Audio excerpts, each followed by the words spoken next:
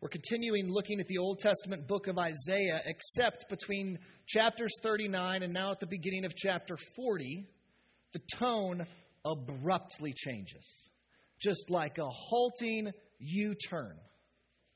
In the preceding chapters, the focus was on the importance for God's people, the people of Judah at that time, to trust in God instead of man. And we got all excited when King Hezekiah of Judah demonstrated that trust in a moment of crisis as the Assyrians were preparing to invade God's people. But then in chapters 38 and 39, we saw his inconsistency. How he was not consistent in trusting in the Lord. And the last verses of chapter 39 announced bad news. That God's people, as a punishment for their sin, would be sent into exile, carried away by the Babylonian Empire. And things seem dark. But chapter 40 breaks through like the morning sunrise. You know, like when the sun shines every once in a while. God does not give up on his sinful people. He is faithful even when they are unfaithful. And yes, there are consequences for our sin like the exile. But God will demonstrate his incomparable glory by saving this sinful people by his grace. How he does that is the wondrous mystery we just sang about. That between chapters 40 and 55 in Isaiah, there are all of these hints of this someone who is to come, who is strong and yet weak, who is beautiful and yet ugly.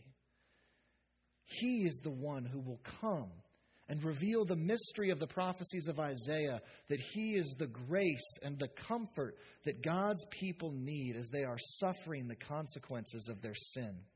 And so today, if you will, if you haven't done so already, open your Bibles to Isaiah chapter 40 as we hear these words of comfort and hope to God's suffering people, his people in exile under the consequence of their sin. Isaiah chapter 40, you can find it in the Pew Bible beginning on page 712. Isaiah is roughly in the middle of the Bible. It's before the book of Jeremiah. Isaiah chapter 40, verses 1 through 31. Hear the word of the Lord.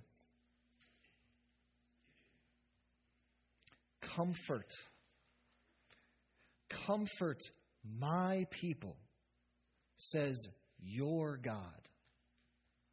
Speak tenderly to Jerusalem and cry to her that her warfare is ended, that her iniquity is pardoned, that she has received from the Lord's hand double for all her sins.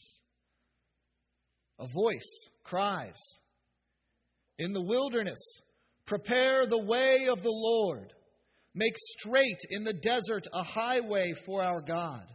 Every valley shall be lifted up, and every mountain and hill be made low. The uneven ground shall become level, and the rough places a plain, and the glory of the Lord shall be revealed. And all flesh shall see it together, for the mouth of the Lord has spoken. A voice says, cry. And I said, what shall I cry? All flesh is grass, and all its beauty is like the flower of the field. The grass withers, the flower fades, when the breath of the Lord blows on it. Surely the people are grass. The grass withers, the flower fades, but the word of our God will stand forever. Go on up to a high mountain, O Zion, herald of good news. Lift up your voice with strength, O Jerusalem, herald of good news. Lift it up, fear not.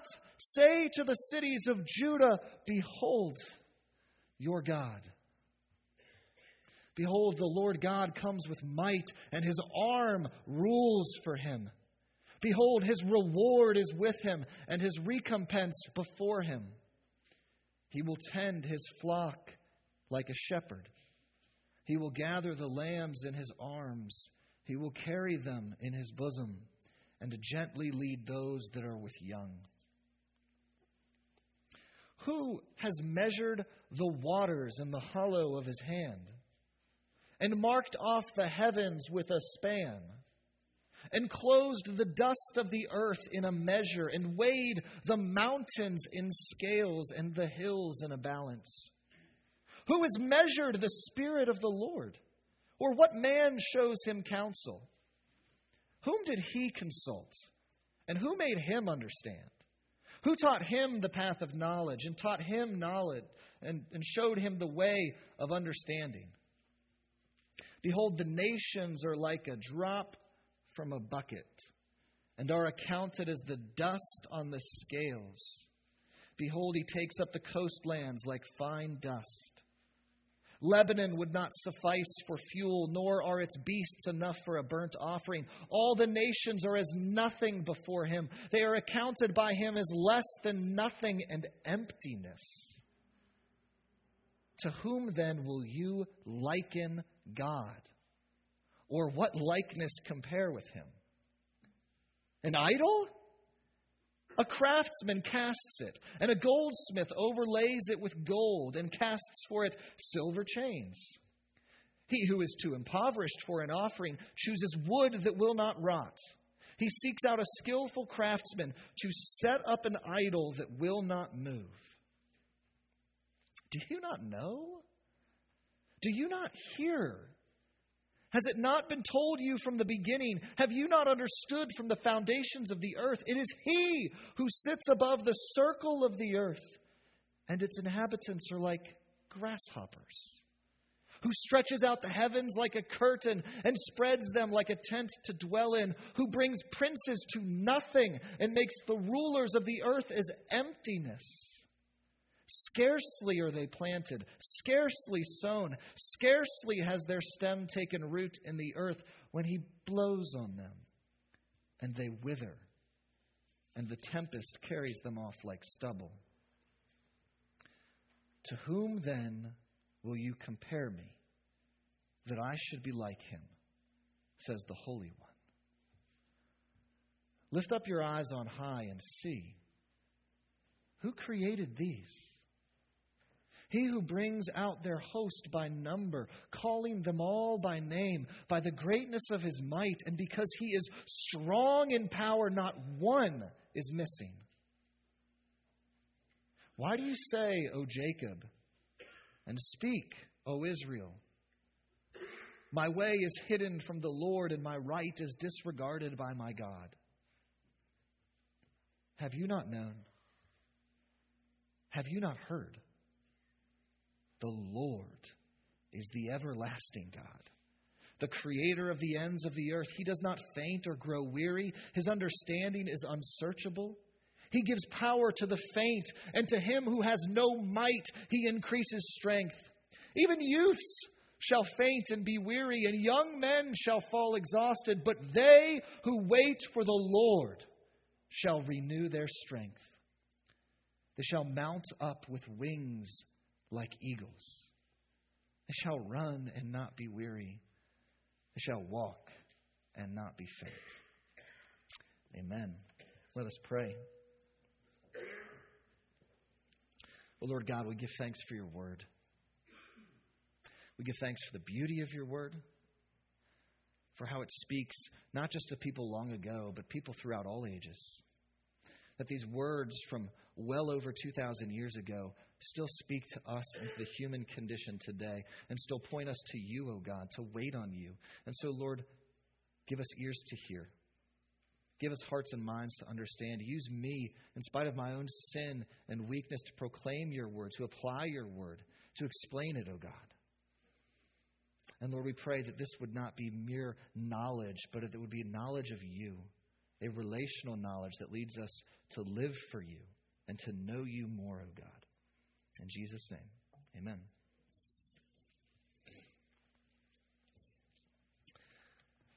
Isaiah 40 is given in the context of the fact that God's people are going to go into exile.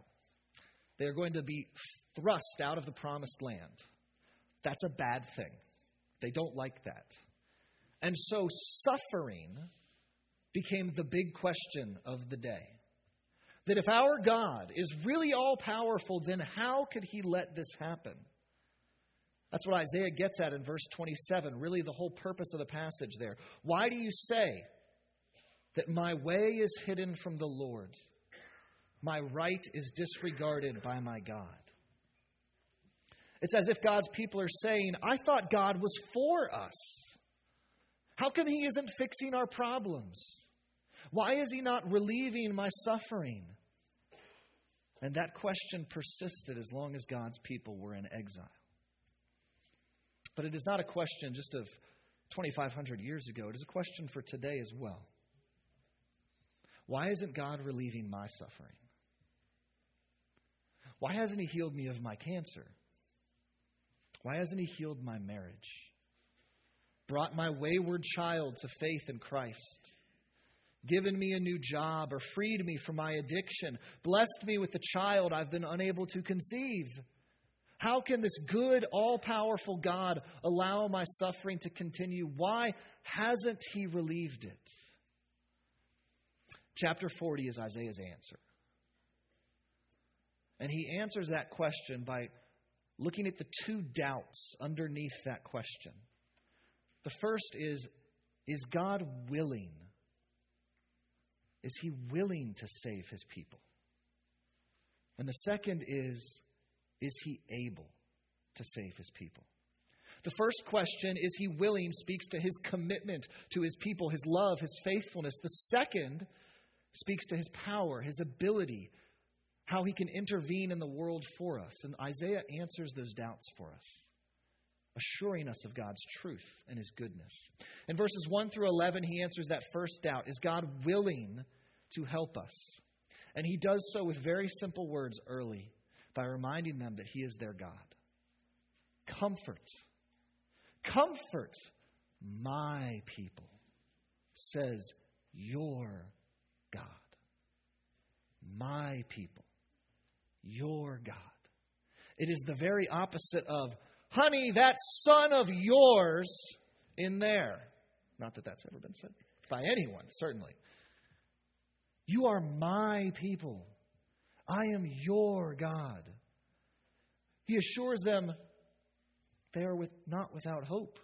God is for them. Yes, there have been consequences for their sin. Yes, they have suffered greatly as a result of that sin, and that is frustrating. But God has not abandoned them. In fact, God is coming for them. That's what we see in verses 3 through 5, where a way is prepared for the Lord. Now, living in southwestern Pennsylvania, we may not be familiar that there are places where roads are flat and also straight. My kids will ask me in the car, can we take a less bumpy road next time? I'm like, there isn't any. Sorry. But in these verses, God announces, essentially saying, nothing will stand in His way of coming for His people. It will be a straight shot with no hindrance. His glory will be revealed, and nothing will impede people's ability to see what He has done. The removal of obstacles goes on further in verses 6 through 8, describing how no person can stop what God says He will do. The Word of God is not mere letters on a page. The Word of God is living and active. It is the power of God in action, because when God speaks, it happens. When He promises, it is fulfilled. Men and women, kings and rulers will live and die, but the Word of God will always be fulfilled, no matter how hard people try to stop it. The people trying to stop it may be the very enemies of God. But sometimes the people stopping God's word are the people of God, who are sinning and seem to nullify God's promises. It's not going to stop God. God will be faithful to His word. If God has said, you are my people, then nothing that Judah or Babylon or we can do can stop His people from being His people.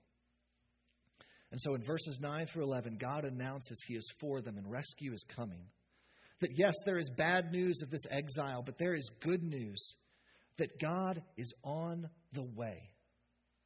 His arm is coming with the strength to defeat the enemies, but also the tenderness to hold and protect His people as a shepherd cares for his sheep.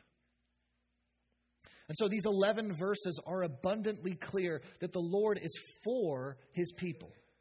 They are still His people. He is still their God. He has not abandoned them. He will rescue them as He has done in ages past. That if God's people are suffering, it is not because God has stopped loving them. Because God in His Word has pledged that love to be true. And God keeps His Word. If we are God's people, we can know that He loves us in the midst of our suffering. And that is comfort. That is comfort, He would say, for my people. And to further comfort His people, He doesn't just answer the one doubt, does God love me? He answers the second doubt, is the Lord able to help us, in verses 12 through 26. We may think that God wants to help us, that He does love us, He just can't do anything about it. That God doesn't have service in Babylon, like a bad cell company. So, sorry, what? No, can't save you. We may think that maybe Judah failed to sacrifice in the right way and God wasn't fed with the offerings of the Old Testament system, and so He's weak and can't help them. And Isaiah would say to all of that, that is nonsense. Do you remember who your God is? He is immeasurably great in every way. And he reminds them through a series of rhetorical questions that summed up, you could ask him in this way. Have you forgotten we're talking about God here? Not some king, not some idol. We are talking about the Lord God Almighty. What would He be unable to do? And so Isaiah reminds them of 5 truths here in all of these rhetorical questions, reminding them God can and will save. First, he reminds them about God's transcendence. Well, that's a big word. We'll go with size. That's a smaller word. God's size, okay? God's size. Question 12 is reminiscent of the song, He's got the whole world in His hands. Who has measured the waters, as in all of the waters everywhere, in the hollow of His hand? Who has marked off heavens like this? God has. God can. God is bigger than we imagine, and everything else is tiny in comparison. Verse 17, all the nations are as nothing before Him. He says they're like a drop in the bucket when He looks at them. If we think God can't do anything, it's certainly not because He's too small, for He is far bigger than we can imagine. Second, Isaiah reminds us about God's wisdom. Whom did God consult? Who made God understand? Who taught God justice and knowledge? If we think God can't help because He doesn't understand the problem, then think again. What could God possibly not know?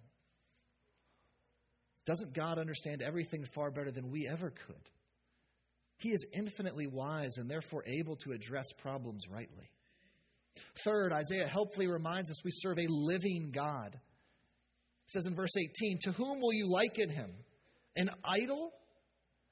How could God be defeated by these idols of the other nations, that people made them out of metal and covered them in gold, and they actually had to secure them to a table so they wouldn't fall over? Okay? The only movement those gods did was accidental when the ground shook. Our God is living and active and on the move. He cannot be defeated by these false gods. Isaiah 4th reminds them of the sovereignty of God, how He rules over all things as king.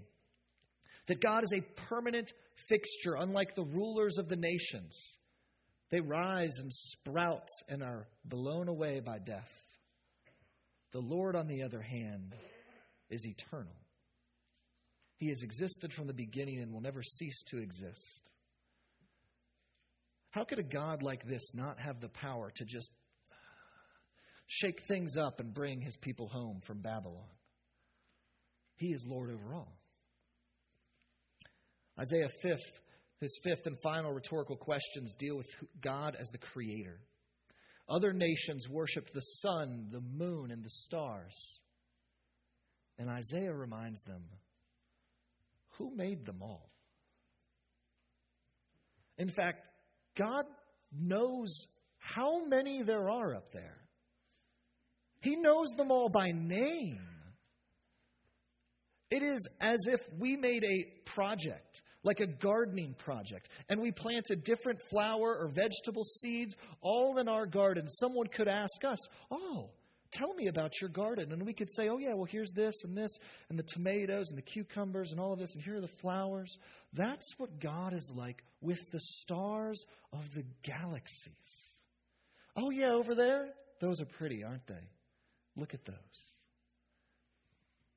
How can a God with power like that not be able to save his people from Babylon or to help us in whatever suffering we face? Isaiah is writing to God's people saying, have you forgotten who God is? How can you doubt his power?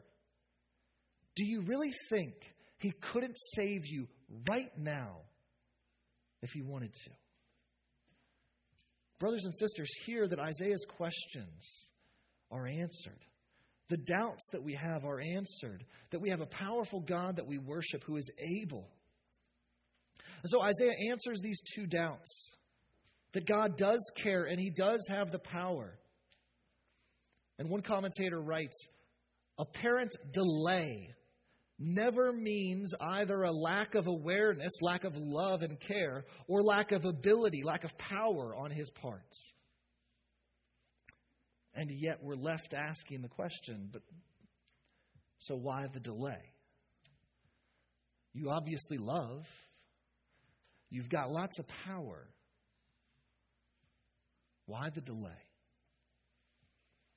Looking at the rest of chapter 40, Isaiah would say that the delay is our opportunity to trust in God by waiting on him. Waiting. Yea, an opportunity to wait, Isaiah tells us. In our hyper-efficient, on-demand world, we do everything in our power to avoid waiting. I want 2-day shipping. No, next day shipping. Wait, is 1 hour shipping available? Yes, it is in some parts of the world. We spend countless hours researching trips to Disney World so we don't have to spend countless hours in line at Disney World. We do everything we can not to wait. If our doctor doesn't call us in the first 5 minutes of business hours with our test results, we are on the phone with the Better Business Bureau saying, this guy needs to be fired and cast out as a leper. We are watching a video on YouTube thinking, another 15-second ad? Are you kidding? This is forever. We can't wait. We hate waiting. And I don't mean to make light of it entirely, because we are thinking about waiting in suffering. We are thinking about people who are waiting for God to heal them in some way, to relieve whatever problems they have. That's no laughing matter, because when we suffer, we would prefer that our suffering doesn't last 1 second more than it has to. And yet, in this passage, Isaiah says, they who wait for the Lord shall renew their strength. The strength that seems to be sapped by suffering is renewed by waiting. So what does it mean to wait on the Lord, since we're obviously terrible at waiting? First, waiting on the Lord is knowing that God is our only help, and so we wait till he is ready to help us. Why do we endure such long lines at the DMV? Because they are the only people who can renew our driver's license. We can't go anywhere else. Amazon will not renew your driver's license with 2-day shipping. They won't. Only the DMV will, and so we wait on them. Our waiting on the Lord is an acknowledgement that he's our only help. And so we wait for him. He may help us through other means like medicine or counselors or a new job, but we know his sovereign hand is behind every good gift that we have. Second, waiting on the Lord is a confidence in knowing that he will eventually act. On a family vacation last year, we got in line to ride an exciting ride, and we knew we would have to wait about 2 hours. But we endured the wait because we knew eventually we would get to ride this ride we wanted to ride. We waited with the confidence that it would be worth it.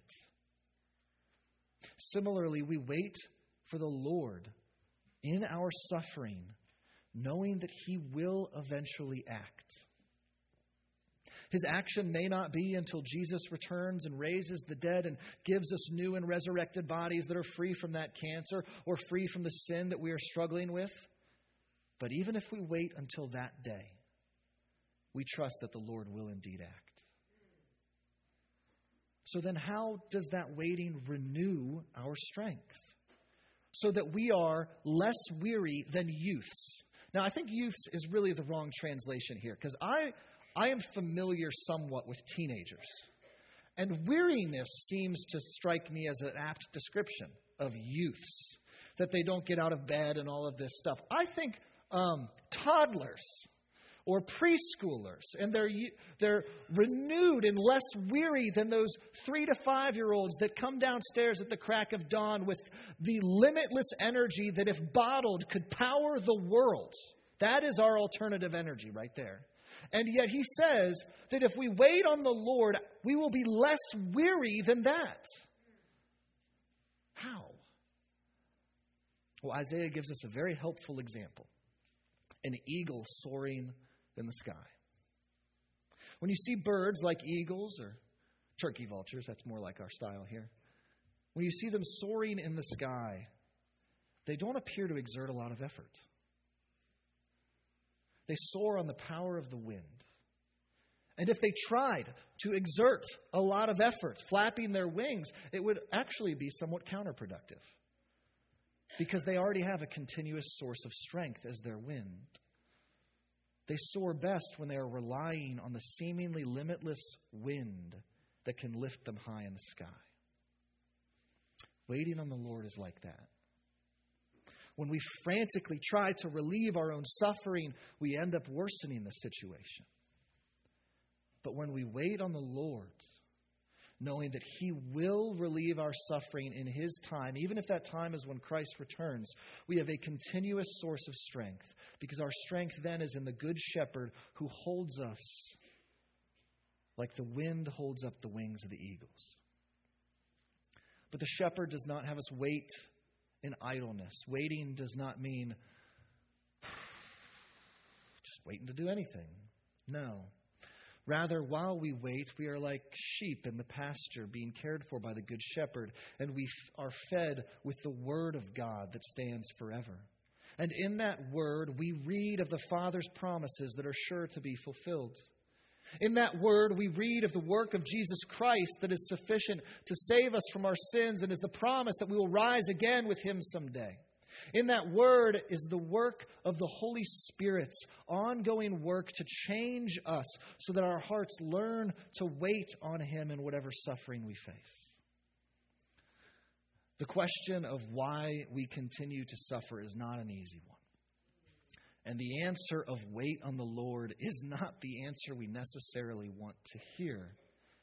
But in Isaiah 40, we are shown both the faithful love and immeasurable power of God, who is our strength and who is with us and for us, no matter what suffering we are going through. Thanks be to God that that is our God. Let us pray. O Lord God, we thank You for assuring us that You care for us, Your people. We thank You for assuring us that You are powerful. And Lord, we pray that You would please help us to trust in You in whatever suffering we are facing or whatever suffering we will face soon. And we pray that there would be a clear path, a path cleared like the one John the Baptist cleared when he called on people to repent. And so, Lord, help us to repent of our sin and to look and see that the ultimate relief of the suffering of the world is not to be found in some future medicine. It is not to be found in peace on earth. The ultimate end of the suffering of the world and of our suffering is at the return of Jesus Christ, when He will make all things new. And so we long for that day, O God. May the mountains be made low and the valleys be lifted high, so there is a clear runway for our Christ, our good shepherd, to come and hold us in his arms and show us the wait has been worth it. May we treasure that Lord in Christ as we pray in his name. Amen.